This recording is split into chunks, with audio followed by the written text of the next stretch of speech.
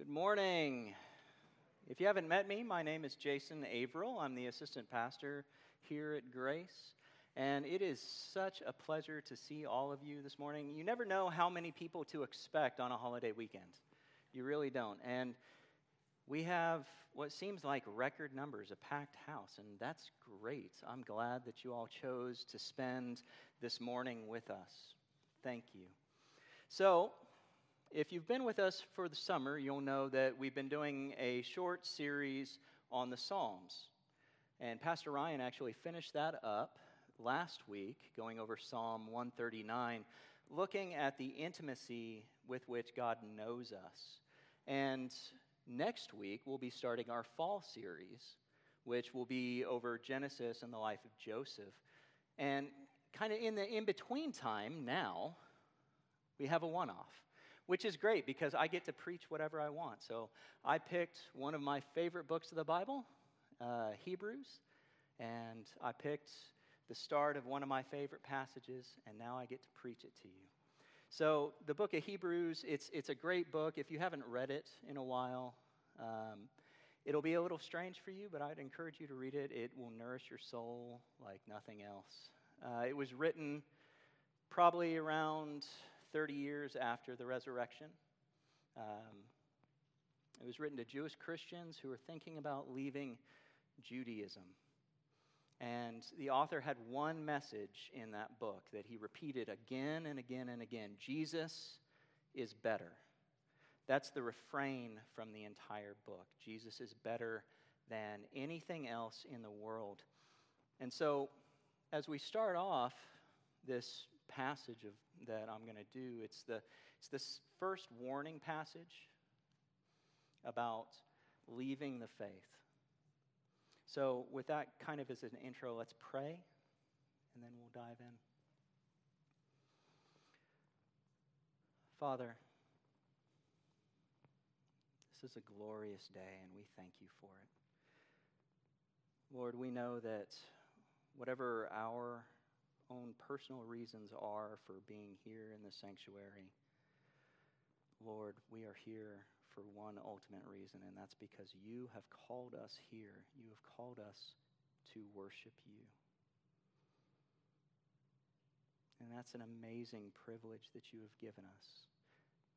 It's not only a privilege, Lord, but it's a gift, because it's through worshiping you with our brothers and sisters that we become truly alive. Thank you, Father. Jesus, we know, Lord, that you are a true worship leader. You are the true preacher. You are the true word to us. Thank you. Thank you for coming to us. Thank you for dying for us. Thank you for raising to new life and raising us with you. Holy Spirit, we pray that you manifest yourself very powerfully and potently here today. That you be active, move in our hearts, any barriers that we might have to hearing the word preached. We ask, Lord, that you remove those from our hearts. Anything that's troubling our minds, we ask, Lord, that you quiet so that we can pay attention to what you have to say about our great Savior this morning. It's in his precious name we pray. Amen. So, like many young kids, I was in the Boy Scouts. And that was a great experience. And the summer after my sixth grade year, I got the opportunity, the very first time, to go to scout camp. And that was a week-long camp, and it just sounded amazing. The people in the scout troop talked it up a lot. And there were going to be so many activities. You could do archery. You could learn how to make knives. You could do all the water sports you wanted. And that's what I wanted to do. I wanted to go kayaking and fishing and canoeing and diving. It sounded awesome. And so We packed up, we got on the bus, we drove for what seemed like an eternity. We finally got to the camp. We unloaded, we got to our campsite, we put up our tent, and I was immediately in my swimsuit and headed down to the water. And it was like a picture of a brochure looking at it. There was a river that ran straight through camp. And over here, there was a swing, one of those rope swings. And there was a kid just launching himself into the river. And there were canoes and kayaks. Like I said, it was like the picture of a brochure. It was awesome. And so I went down and I got in line so I could sign up for all this stuff. And the counselor said, "Do you have your swimmer's merit badge?" And I was like, "Why, no, I do not." And he said, "Well, then I'm sorry, but you can't do any of this stuff. You can't actually sign up for any of this stuff at all because you have to have your swimmer's merit badge in order to do any of this stuff. So for now, feel free to play in the kiddie pool." That was horrible. And it must have shown on my face because he very quickly said, "But we do the swimmer's merit badge here. So if you want to show up tomorrow after breakfast, we'll start going over the training and I'll lay out exactly what you need to do. You can take the test as many times as you need to. You only have to pass it once." I was like, "Great, let's do that." So the next day I showed up and he broke it down, showed me, all the swimming, I don't know, what do you call them? Strokes. Yes, thank you. My mind went blank. And showed me some other cool stuff, like how to make flotation devices out of my pants. And, that was all neat. Well, after 1 or 2 hours in swimming class, I was like, "Yeah, I'm ready." And so I went out and I got in line to test for the merit badge. And the way it worked, there were like 4 buoys set out there. And so you had to swim from buoy to buoy to buoy all around, changing your stroke each time. And seemed simple enough. And so I get out there and I'm swimming and I'm swimming and I'm swimming. And I get to about halfway point of the first buoy. And I'm like, I gotta be there soon. Man, and I looked up and I was like, okay. So I swam and I swam and I swam and I finally got to that first buoy and there's a counselor there and he said, "All right, change to the backstroke." And I'm like, "Great, I love the backstroke." And so I started doing the backstroke. And after a while, I was like, I gotta be there soon. But then I thought, well, you thought that last time, though, Jason. No, you better just keep going. So I just kept going and going and going. And eventually I heard somebody yell, "Jason!" And I looked up, and I turned around, and I looked at the buoy, but the buoy wasn't there. And I looked over here, and the buoy wasn't there, though there were some kayaks over here. And I looked over here, and the buoy wasn't there. And so I turned around again, and the buoy was all the way back there, about as far away as I had started, but on the other side. And I couldn't understand what happened. They explained it to me afterwards. But it's a river. There's a current. And what had happened, I hadn't been looking where I was going, and I wasn't a very good swimmer, particularly going backwards. And so I had gotten off course. And I'd gotten into that current. And that current just started sweeping me along. And I was just paddling along with it very blindly. Have you ever felt like that? Had that feeling? Not necessarily, of course, in a river, but in anything, any time that you would look up after a long time and look around and think, how in the world did I get here? And how in the world am I going to get back to where I need to go? I think all of us have probably felt something like that at some point, and that's what the author of the book of Hebrews is speaking to in this first passage in this first warning passage. He's seeing Christians that are starting to drift away from the truth of the gospel. And he wants to prevent that. He wants to prevent being carried away by the currents of life. So, let's read what the author of Hebrews has for us. Now, I'm old-fashioned. I like to stand when we read, so let's please stand. We'll read from Hebrews chapter 2, verses 1 through 4. You can read along in your Bibles, or it'll be on the screen behind me. Hebrews chapter 2. Therefore, we must pay much closer attention to what we have heard, lest we drift away from it. For since the message declared to us by angels proved to be reliable, and every transgression or disobedience received a just retribution, how shall we escape if we neglect such a great salvation? It was declared at first by the Lord, and it was attested to us by those who heard, while God also bore witness by signs and wonders and various miracles and by gifts of the Holy Spirit distributed according to his will. Thus far, the reading of God's word. All men are like grass, and all their glories are like the flowers of the field. The grass withers and the flowers fall, but not God's word. It stands forever. So let's turn our attention to it. Please be seated. Amen. So today we're going to look at three things from this passage. We're going to look at what does it mean to drift away? We're going to look at what are the warning signs of drifting away? And we're going to look at what we can actually do about that, how we can prevent ourselves from being carried away in the current of life.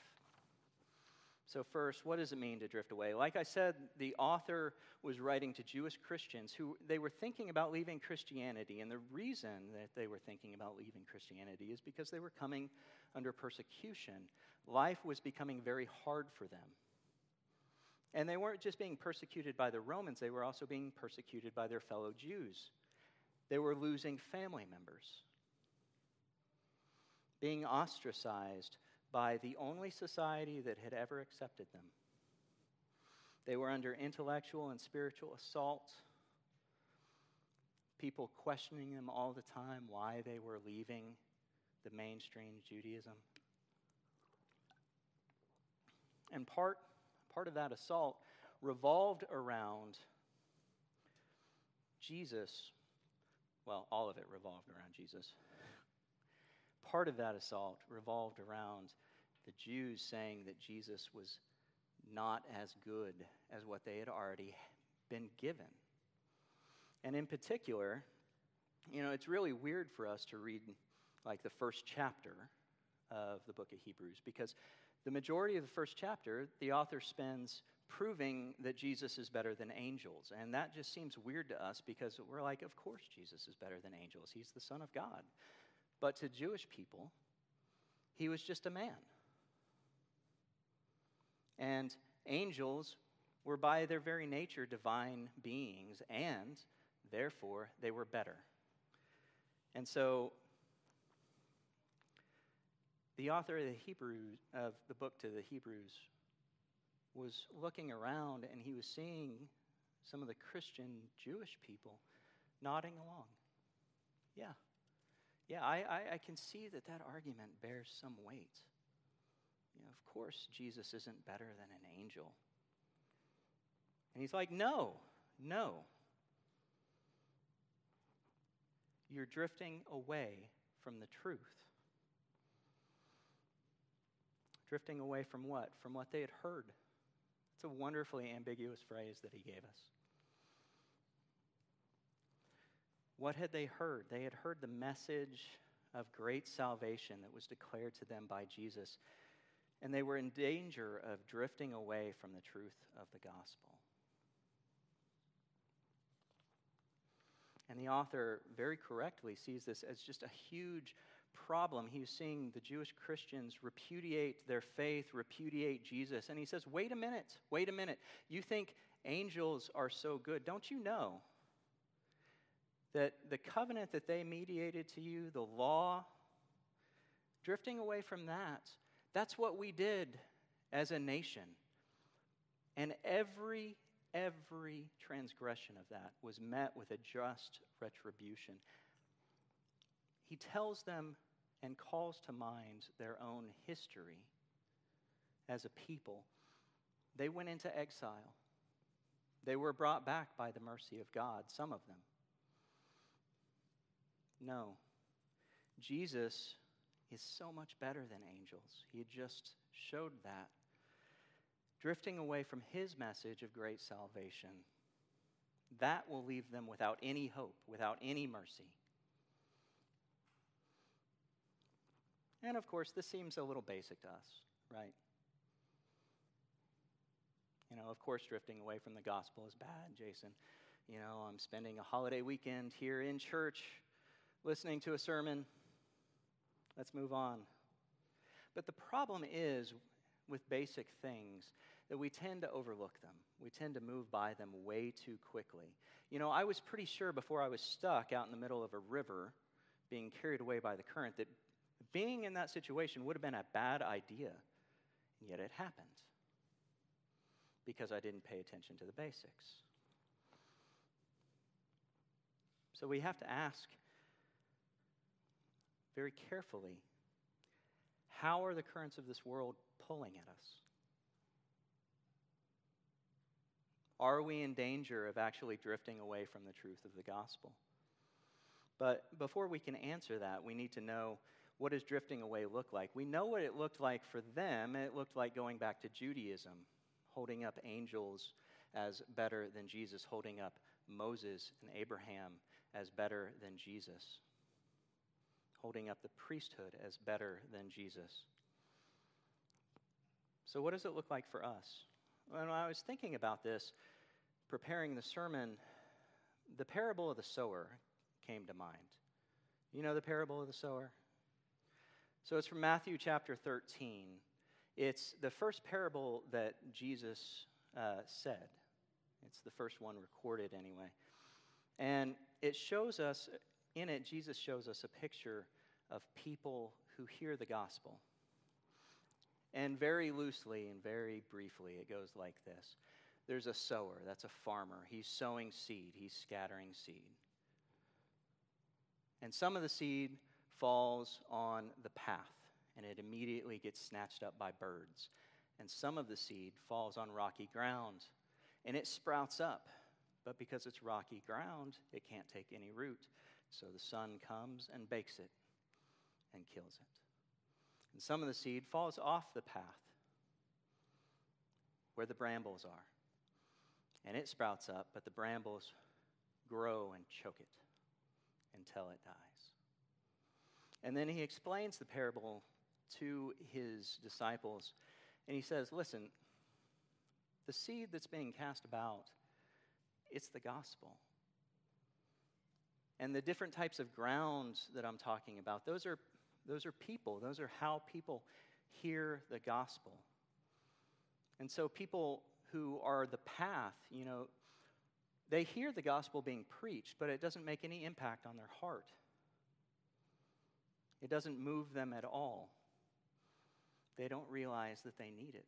They don't realize that this is actually their lifeblood. And Jesus says that it's actually Satan that comes in and snatches away the gospel before they can hear it properly. And then he says that the rocky soil are the people that have no root for their faith. They receive the gospel with great joy at first, but then trials and suffering comes, and the trials and suffering kill their faith. And they walk away. And the thorny ground, those are people who receive the gospel with great joy again. But then the cares of the world and the deceitfulness of riches come in and choke out the joy that they have, and their faith dies. And I think these are pretty good pictures of what it looks like on the ground to drift away. And given them, I think we can evaluate ourselves. And we need to ask ourselves and each other, because we are one body. We need to ask ourselves and each other hard questions sometimes. How often do we push aside our prayer time or Bible reading for something more important? That's a big one for me. Unless I militantly schedule my Bible reading and prayer time and actually have it on my calendar and have my phone alert me, I don't do it. Because something else always gets in the way. Something else always presses in and seems to be more important at the time. And, I'll do that in a couple of hours. I'll do that tonight. I'll do that in the morning because I'm tired. When trials and suffering come, which they do come, what's our reaction? Do we run to God as our refuge, as our strength, as our sustainer, as our friend and protector? Or do we go to him and demand answers? Why is this happening to me? Why did you do that, God? Or maybe we don't do either. Maybe the pain is just too much and we wouldn't dare to speak to God that way. And so instead, we do whatever it is we can to numb the pain. Another glass of wine, another project at work, another hobby to add in, something, anything, so that we don't have to think about the troubles and trials.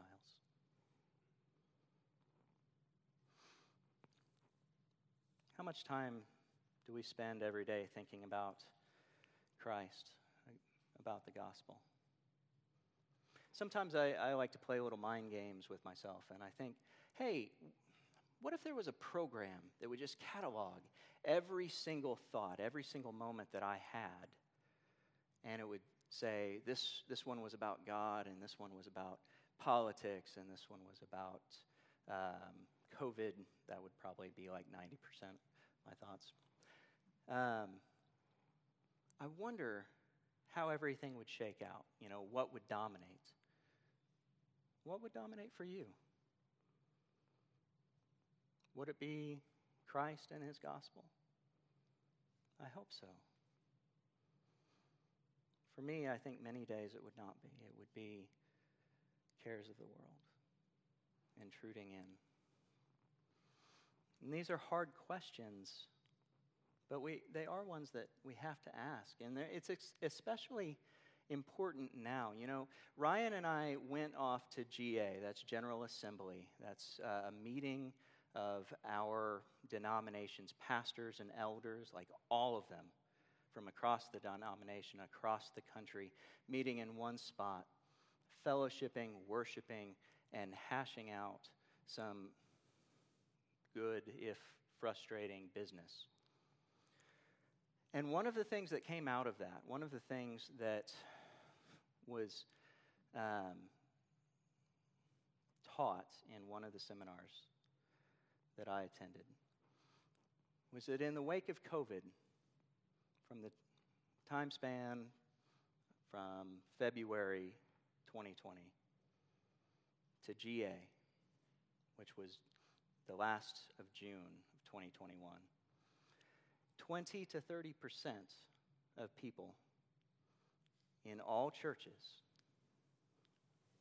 across all denominations, almost all anyway, stopped going to church completely, with no plan to start attending again. And that's drifting away in a major way. And we pray and we hope that those people come back. But we're not immune to that. We are not immune to that. So what's the answer? How can we prevent ourselves from being carried away by the currents of this life? Well, the author himself says it right in the first sentence. We must pay much closer attention to what we have heard. What does that mean? Do we need to schedule more time in self-reflection? Well, yes, we do. Do we need to concentrate harder in sermons? Yes, we do. Do we need to read our Bibles and pray more regularly? Yes. The answer to all of those is yes. But the problem is that doing those things is a lot like practicing how to swim. And by doing them, as we practice them, we can get better at swimming against the current of life. We can. But what happens when a pandemic hits?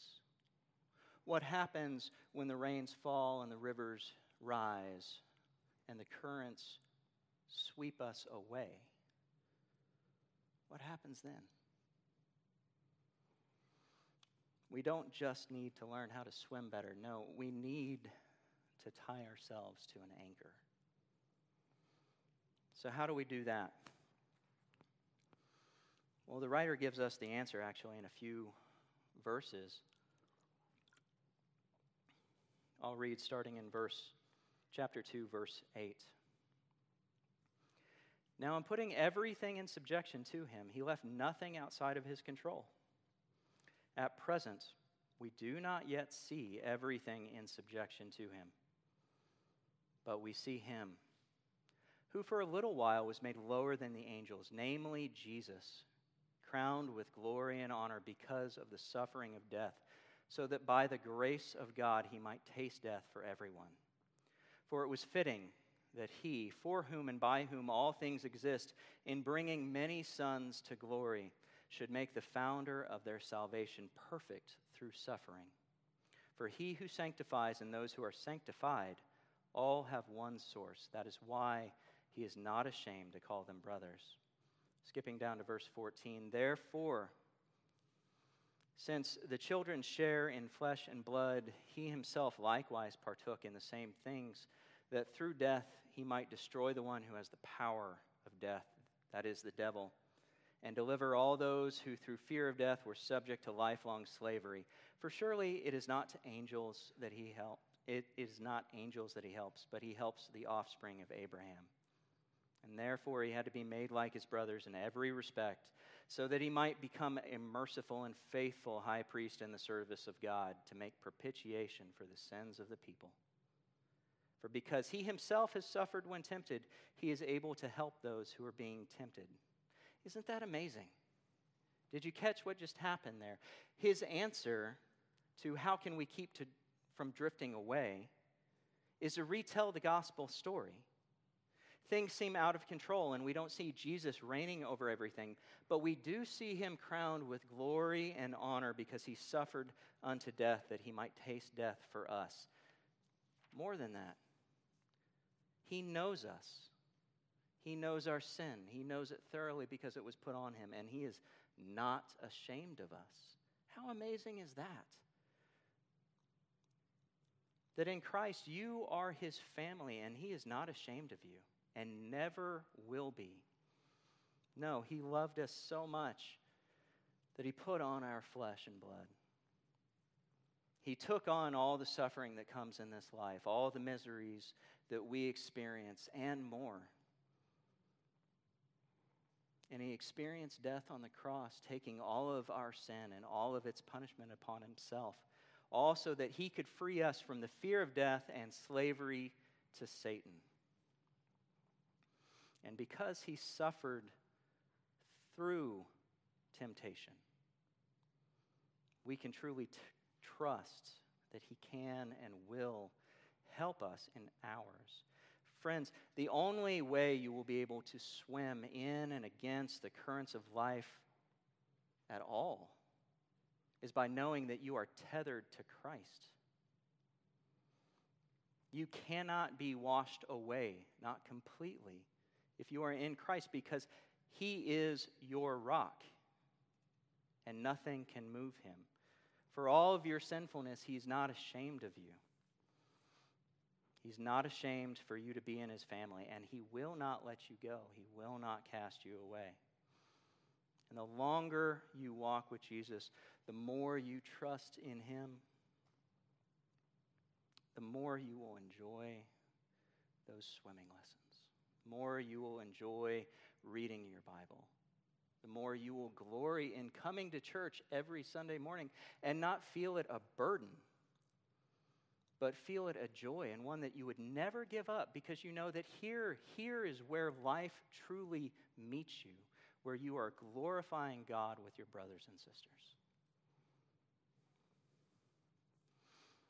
As I close today, I would encourage you, take the warning of this passage seriously. It is serious. Like I said, across all denominations, 20 to 30% have not come back to church and have given no indication that they will. And that's just from a pandemic.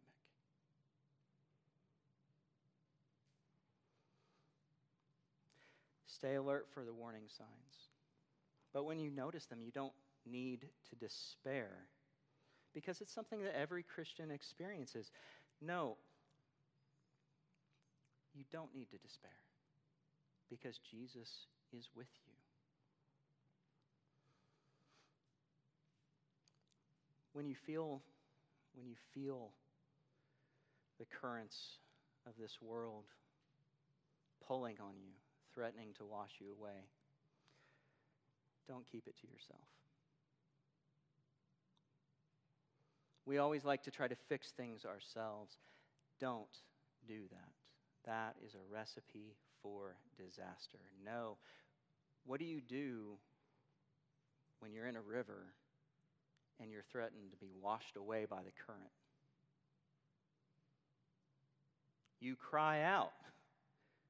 You seek help from anybody who is there who can throw you a life preserver. Cry out to God. Cry out to your family in Christ. Friends, if you are in Christ, you do have an advocate before the Father, a great high priest who is able to help you. So when you feel this way, go to God in prayer. Confess your drifting and know that Christ has already laid claim to you. Rest in his finished work and thank him for giving you such a great salvation. Let us pray. Father, we thank you, Lord, for looking down on our sad estate of sin and misery and not being content to leave us here, but instead,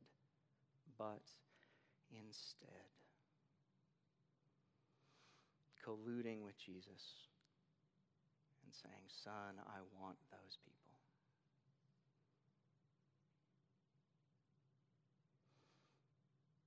Jesus, thank you.